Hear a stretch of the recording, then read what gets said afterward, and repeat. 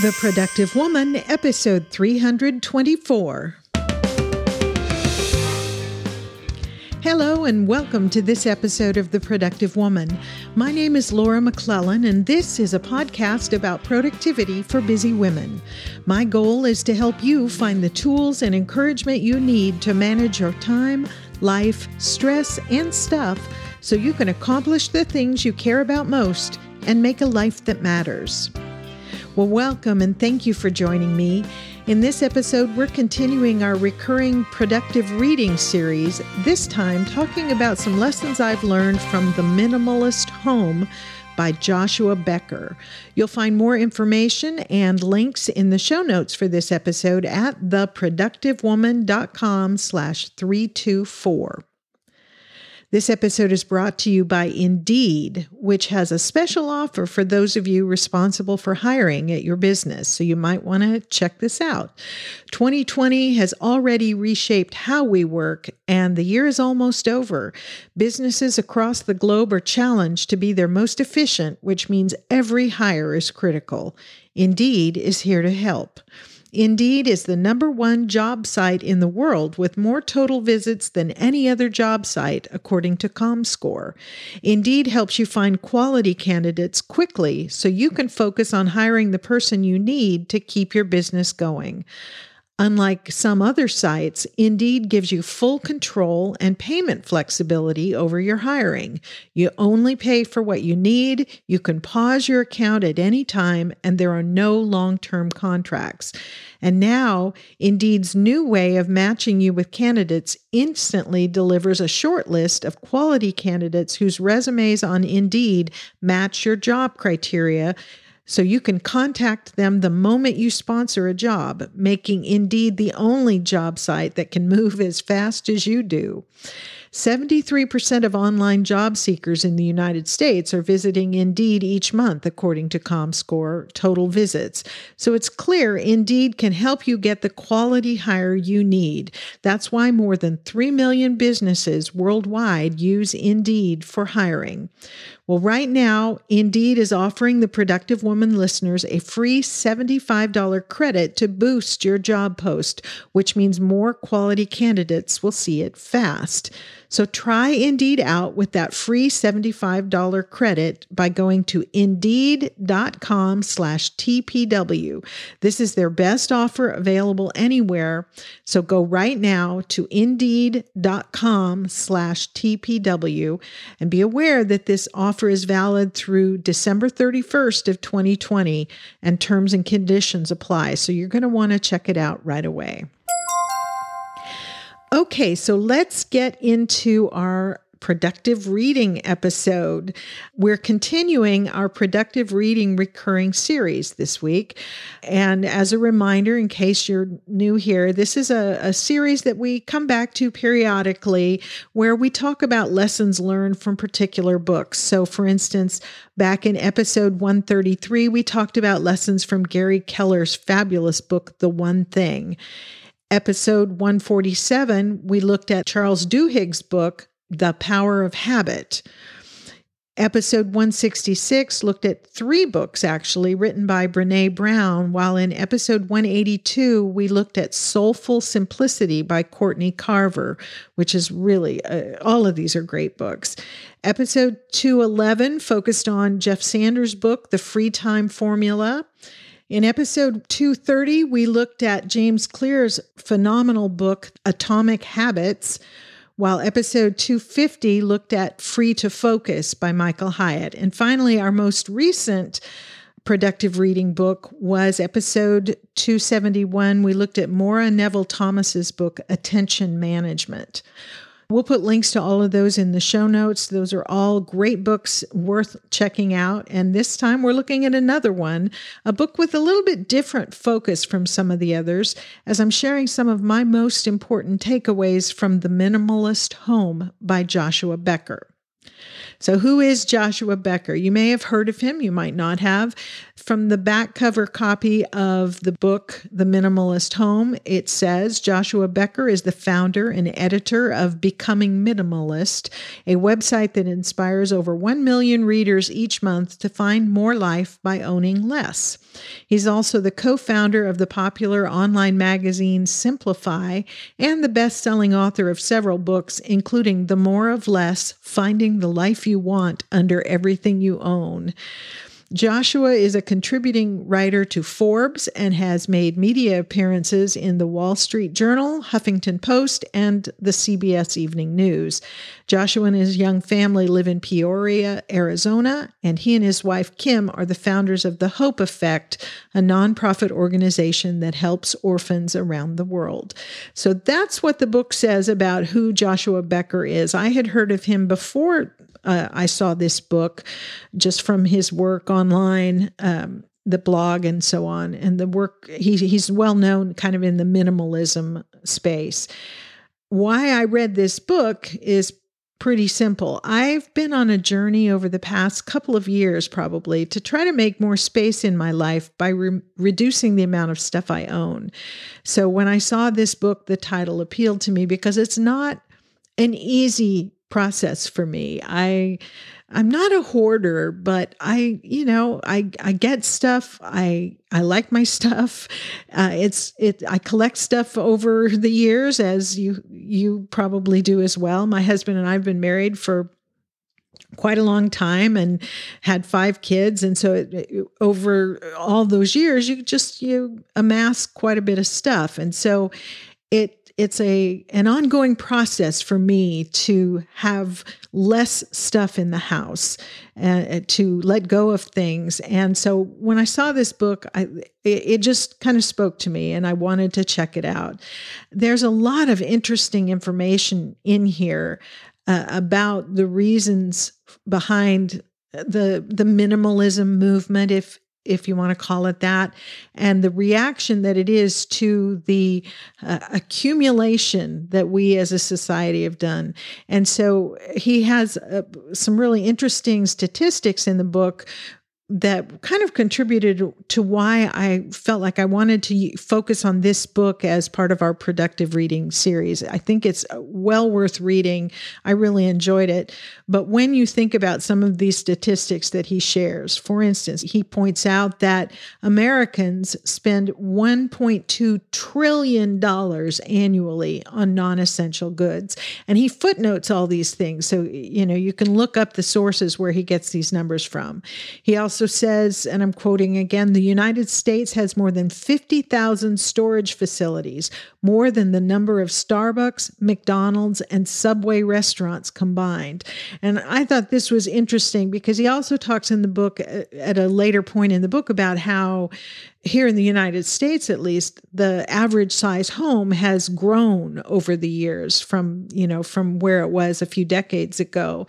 And yet, even with our larger homes, we don't have enough space to keep all our stuff. And so many of us are renting storage facilities somewhere to put the extra stuff that we don't have space for in our house. We also, there's lots of anecdotal evidence out there about how people have, 2 and 3 car garages and can't park their cars in them because there's so much stuff in there. We can park in our garage, so I'm happy about that. But we do have a storage unit. We got it when we moved from the farm that we lived on for several years to the house that we're living in now, which we moved here about a year ago. And there were a few things that we need, but we didn't have space to put them because we knew we were going to build a music studio for Mike. And so some of the stuff is still there. Hopefully we're going to be emptying that out here in the next 6 to 8 weeks when the studio building is completed, and we'll let that storage space go. But we're like so many other Americans having this extra storage space that we're paying for in addition to the homes that we already have. Another quote from the book where he talks about these statistics is, he says, the home organization industry, benefiting from our desperation to try to manage all our stuff, earned retail sales of $16 billion in 2016 and is growing at 4% per year. I should have said the book was written or was published in 2018. And so it quotes this 2016 statistic for sales of home organization stuff. And finally, he notes that over the course of an average lifetime, because of all the clutter we live in, we will spend 3,680 hours or 153 days searching for misplaced items. And he says phones, keys, sunglasses, and paperwork top the list. So those are just some of the stats that he quotes in the book where he's talking about the reason why we are so cluttered. Our homes and our offices are so cluttered. And that's the reason why this sort of minimalism movement has developed in response to that, realizing the cost to us as individuals and as a society for all the stuff we've accumulated. So that's kind of, the backdrop for why I thought this book was worth talking about. That plus I just really thought it was very, very good. So the first part of the book goes through his approach to minimalizing your home and the reasons for it, some of it being these things I just talked about, and some encouragement that can help you accomplish the process of going through your home to minimize the possessions that you have. The main part of the book is a series of chapters that go through the rooms of your house one by one, and in each case offering specific helpful tips for decluttering and minimizing that particular room. Each chapter includes really encouraging testimonials from people who've been through the process, and then a step-by-step process for minimizing that particular room. So that's kind of the format for each of the chapters in this section of the book. And then each room's chapter ends with a simple checklist to help you in evaluating when you've optimized that room. So he starts, and I'll talk about this a little more here in a minute, but the order that he goes through in the book is kind of the order he recommends that we go through our homes. So he starts with the living room or family room, inviting you to think about what you want out of those public or gathering spaces in your home, and then offering suggestions, a process for decluttering and minimizing that space and making it work for you better. From there, he moves to the bedrooms and the guest rooms. Again, thinking about your purpose for those rooms. He includes some really good specific suggestions for kids' bedrooms and kind of getting them on board for minimizing. From there, he goes to clothes closets and the mudroom, then to bathrooms and the laundry room, then to the kitchen and the dining room, which he calls the heart of the home. And that chapter has some really interesting and kind of thought-provoking ideas about hospitality, which makes sense when you're talking about the kitchen and dining room and the purpose for those rooms. After that, the book covers the home office, including a really helpful chart outlining what kinds of paper should be kept and for how long. Then he goes to the storage and hobby areas of the home and the toy room, if you have one.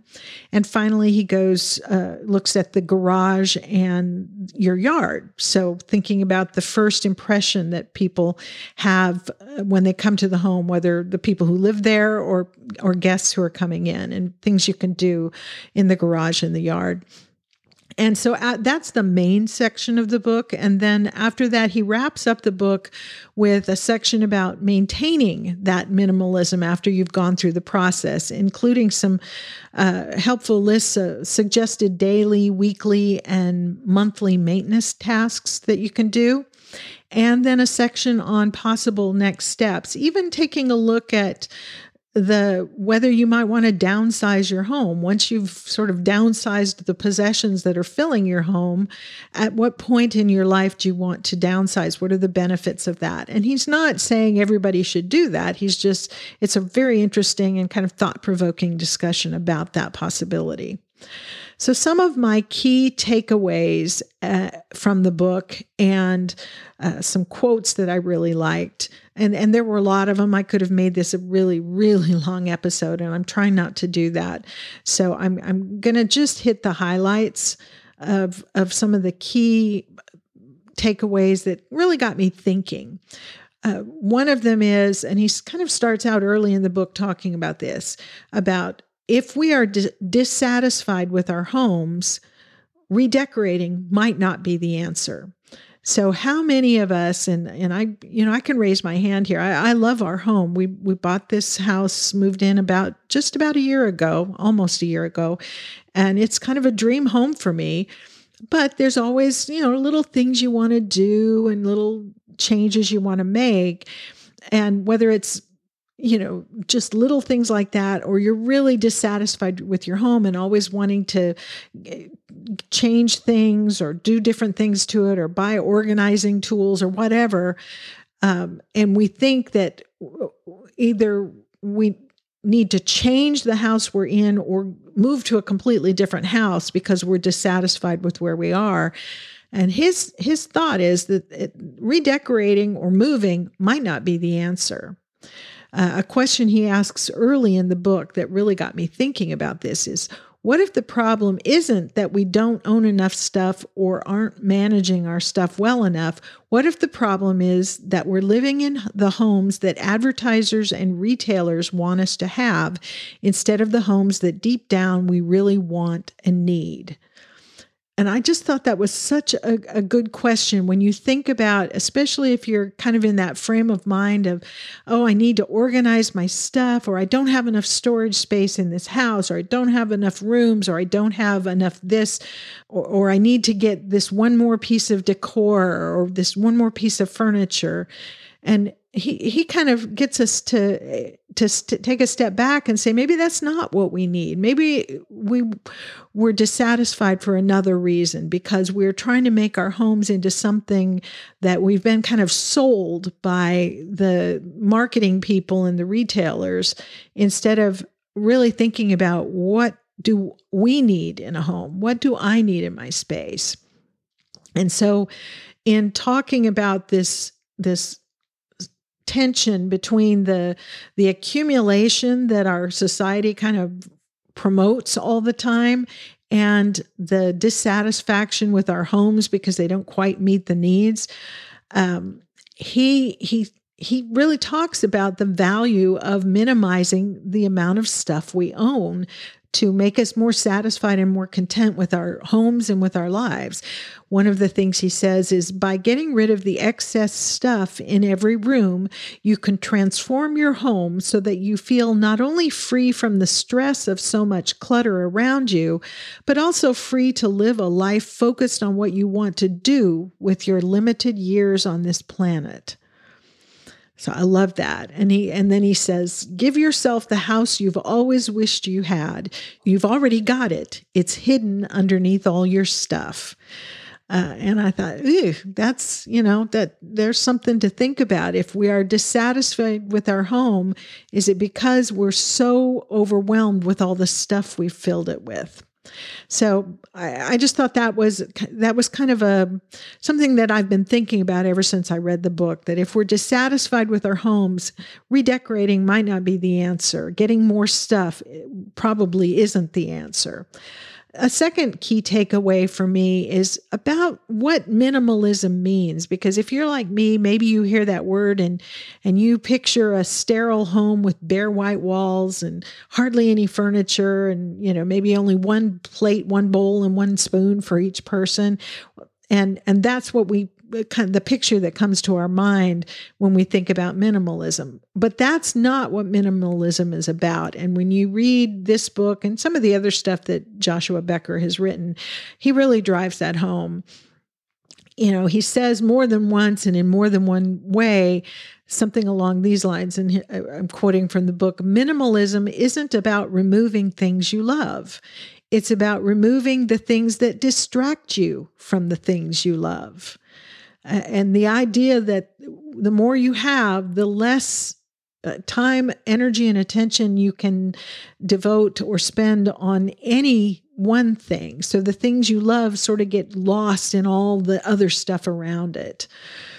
He also talks about that minimalism isn't a decorating style, although it you think of it that way. Any kind of decor style can be minimalist.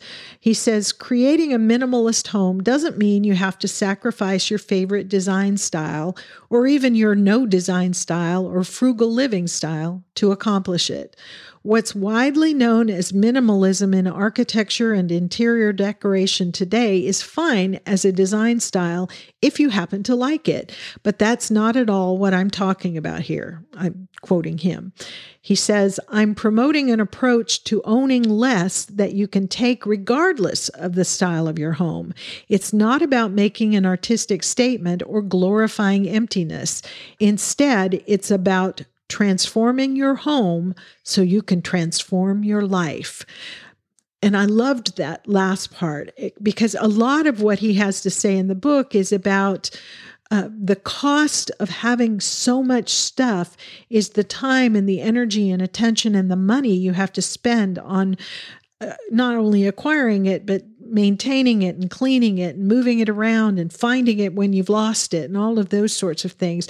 That, he says, is taking away time from making our lives what we want them to be.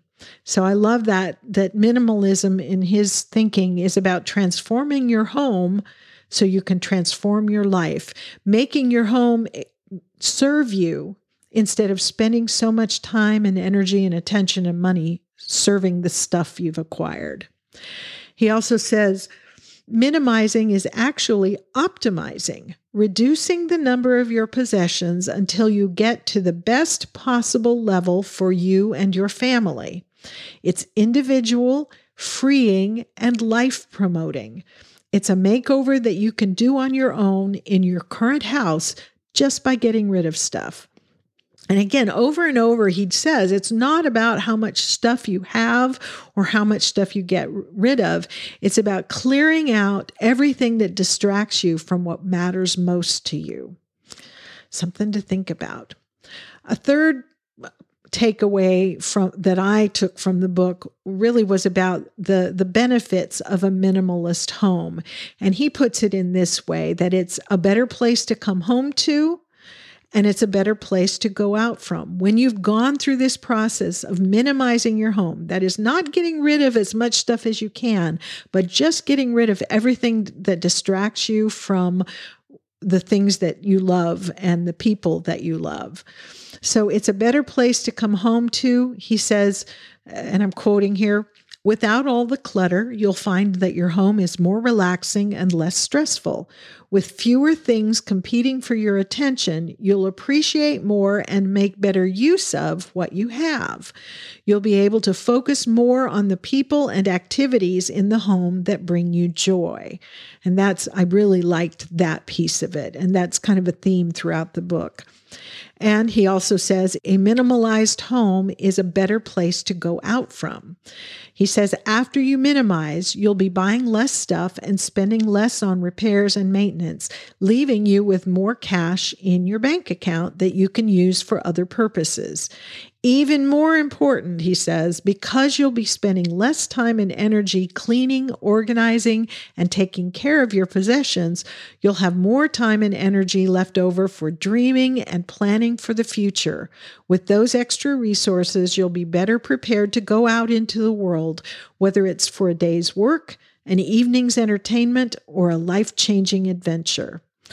And again, that really gave me a lot to think about. If you are spending less of your time and energy just taking care of stuff and all that goes with that, you've got more time and energy to think about what else is important to you and to go out into the world and enjoy it. So I thought that was really good. Fourth takeaway was what he calls the Becker method. I really liked the approach he has to minimizing your home. And so because it's a purposeful approach to going through your home very methodically and thinking about what you have in there in your home, in the various spaces of your home, and keeping only those things that serve you. And so I'll kind of summarize the overview that he had of what he calls the Becker method. The first step is have goals for your home and your life in mind as you start minimizing. So thinking about what you want your home to accomplish for you, what kind of place you want it to be, and what kind of life you want to live. Number 2, he says, try to make it a family project if you live with family members. Get their buy-in and get them involved. Number 3, he says, be methodical. And that has kind of several components. And I'm quoting from the book here. Start minimizing with easier spaces in the home and move on to harder ones. And I will say, as a commentary, easier both in the sense of the amount of stuff that's in it, the kinds of stuff that are in the space, and how easy it is to kind of navigate getting rid of things. So start minimizing with the easier spaces, move on to the harder ones. As you get that momentum going from the easier spaces, it makes it easier when you get to the places that hold the things that maybe have sentimental value or whatever. The second piece of being methodical, he says, handle each object and ask yourself, do I need this? And I thought this was interesting. There's a similarity here with the Marie Kondo approach, if you remember that one. But the difference is in the question. Marie Kondo has you touch every item and ask, does this spark joy? Joshua Becker says, touch each item, handle it, and ask yourself, do I need this? And we'll talk in a minute about what he means by that question. The third piece of being methodical is for each object, as you handle it and ask that question, decide if you're going to relocate it within the home, leave it where it is, or remove it. And then if you're going to remove it, decide if you're going to sell it, donate it, trash it, or recycle it. So that's kind of part 3. Part 4 of being methodical is finish each space completely before proceeding to the next. And again, this is a very different approach from Marie Kondo in the tidying up lady, because she focuses on categories of things and gathering them from every space in the house, whereas he focuses on going room by room. Well, I can see the value of her approach when, she talks about, like, when you start with clothing, you get every piece of clothing from everywhere in the house, all in one place, and then go through it and touch each item. I can see the value of that because you actually see how much you have and what you have of each kind. But for me personally, Joshua Becker's approach of going room by room kind of works better for me. Only one space of the house is disrupted at a time. And you can still, as part of that process we were just talking about, one of the questions is, does this belong in this? Am I keeping this? Do I need this? If I'm going to keep it, is it staying here or does it belong somewhere else? So you can start as you move from one room to the next, start moving things to the places where they belong without having to go around your house and get every single book, which would, I can't even tell you what that would do in my house. But for me personally, I like his approach of going from one room to the next. And then the fifth piece of being methodical, he says, is don't quit until the whole house is done. And that's why he takes you through it room by room in the book with the checklist and the customized approach for each room and that sort of thing. So that's part 3 of the Becker method, be methodical. Part 5 is, as much as you can, have fun with the process. He encourages us to, as he puts it, notice and articulate the benefits that appear along the way and celebrate your success. And the 5th and final step or piece of the Becker approach is, when you're done, revisit and revise your goals, aiming to make the most of your newly minimized home and newly optimized life. So I really like his approach. I like the way he describes it. And it's something that I've been trying to incorporate in my own process here. Okay, so then the 5th takeaway that I got from the book when thinking about minimizing is, be very purposeful and intentional about it. Really ask yourself all along the way, but before you start and as you go, what results do you want from this process for your home and your life? These are things we think about and we talk about on this podcast pretty regularly.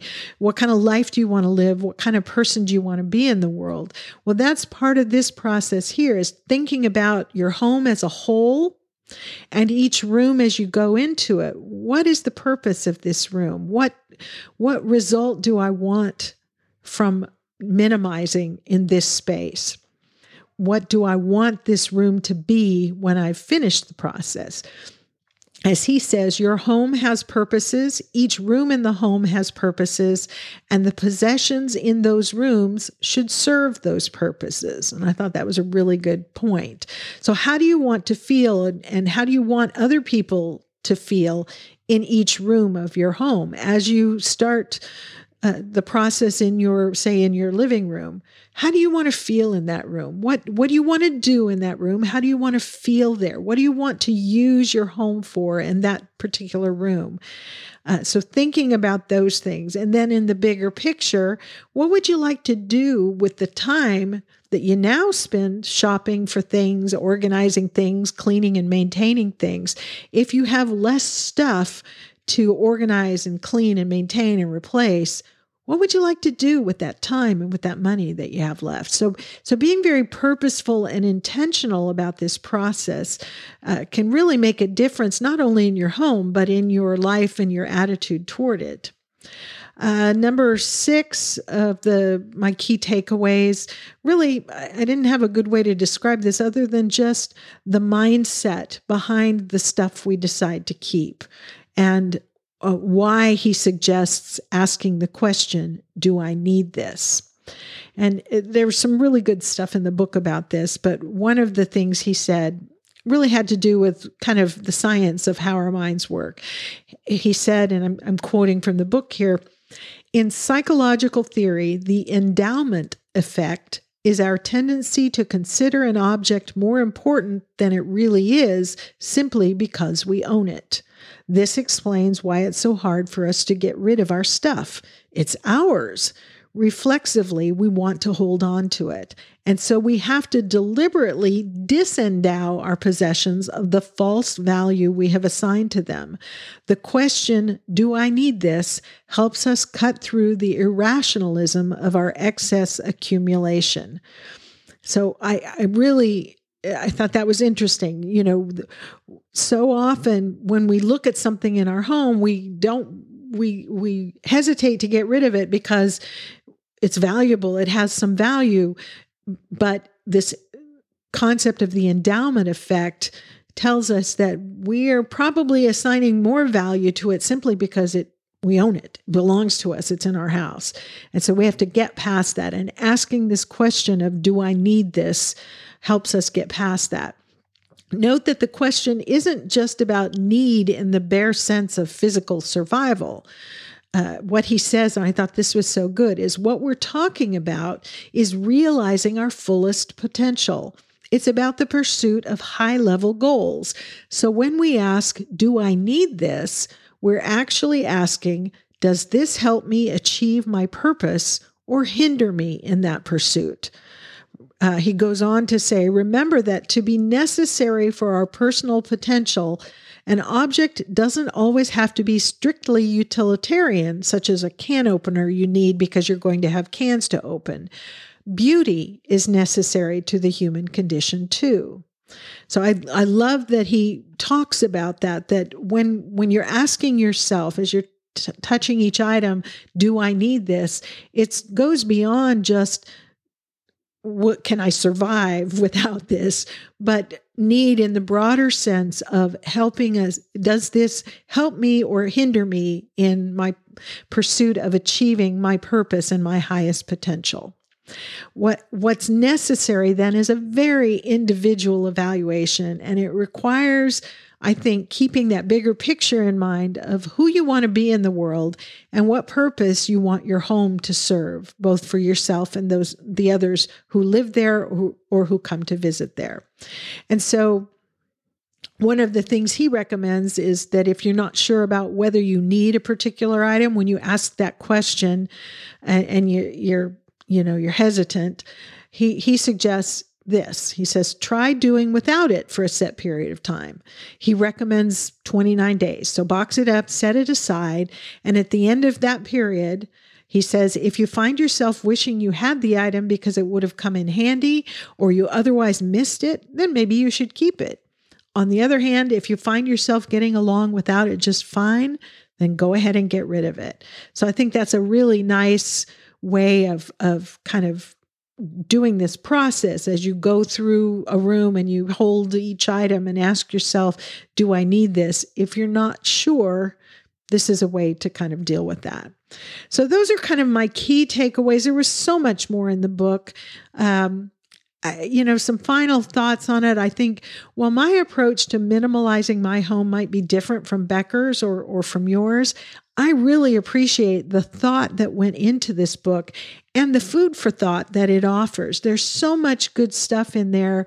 I love the fact that he doesn't try to say, we're not on a race to see who can own the fewest possessions. That's not the point. One of the things he said that I thought was so good is the goal of minimalism is not just to own less stuff. The goal is to unburden our lives so we can accomplish more. We as a society waste so much time and energy and money accumulating material possessions that we don't even realize how much good we could accomplish if we freed up those resources for better things. And that really spoke to me, that it's not about having less stuff. It's about unburdening ourselves so we can accomplish more good in the world.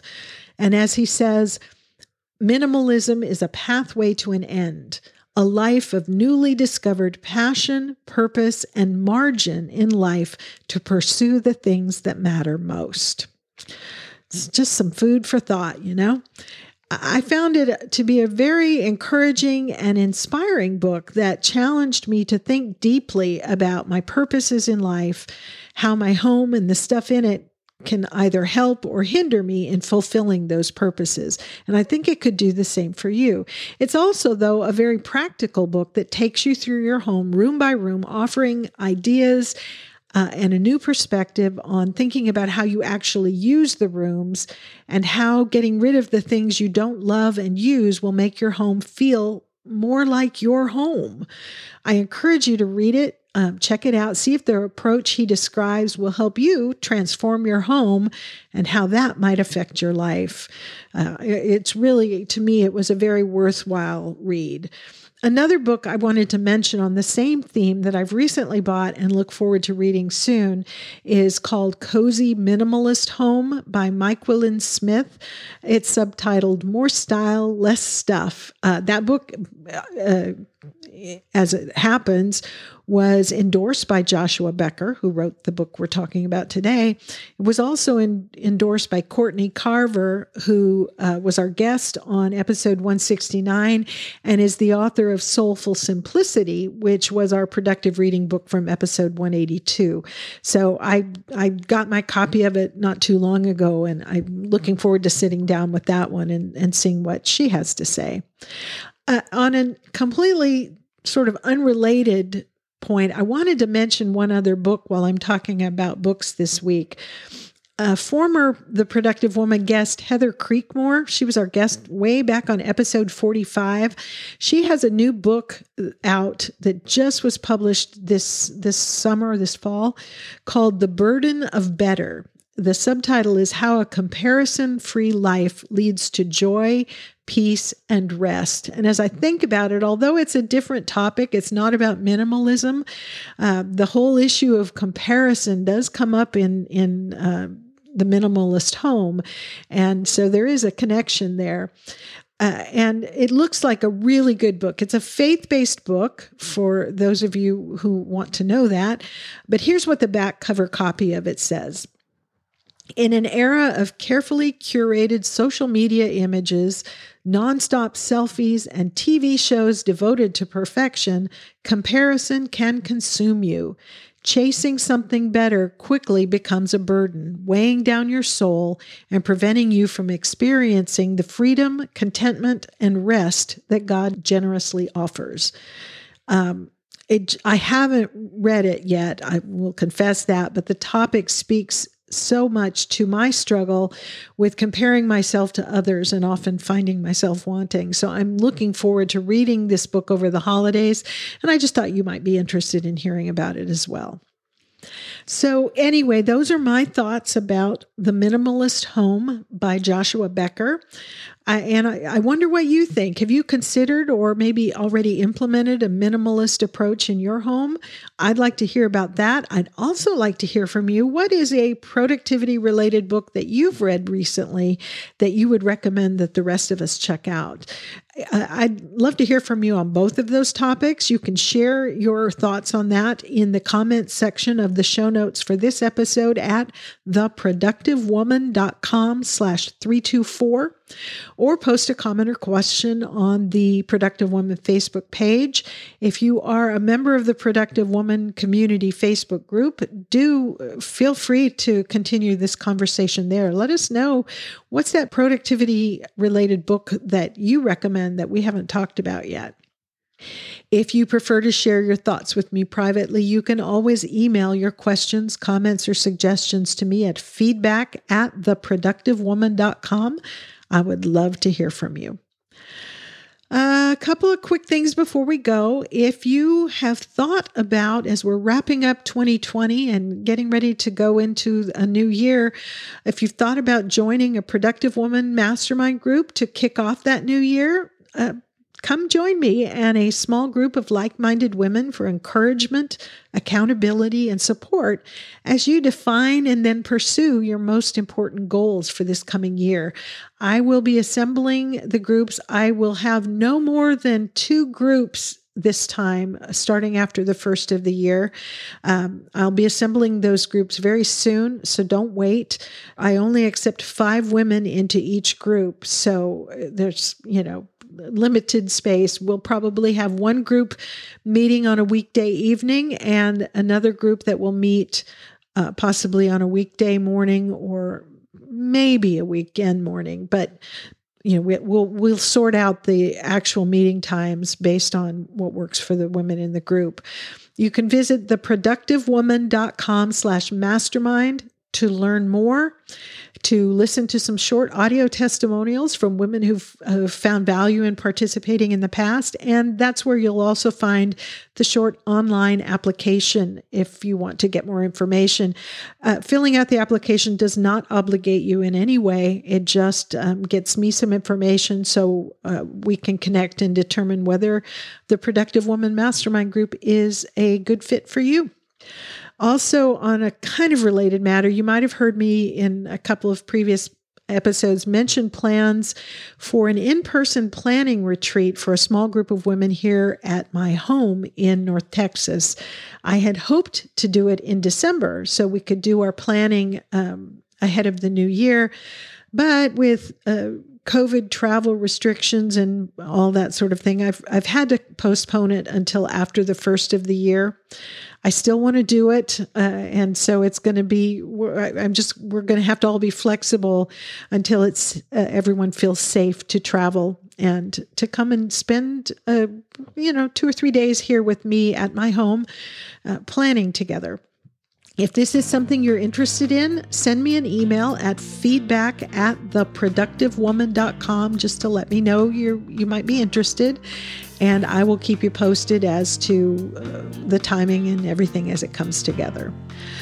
Before we go, don't forget our sponsor, Indeed. If you're responsible for hiring at your business or company, remember to try Indeed out with that free $75 credit by going to Indeed.com/TPW.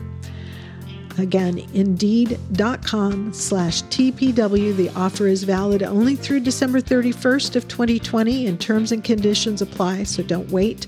And thank you so much to Indeed for supporting the Productive Woman podcast.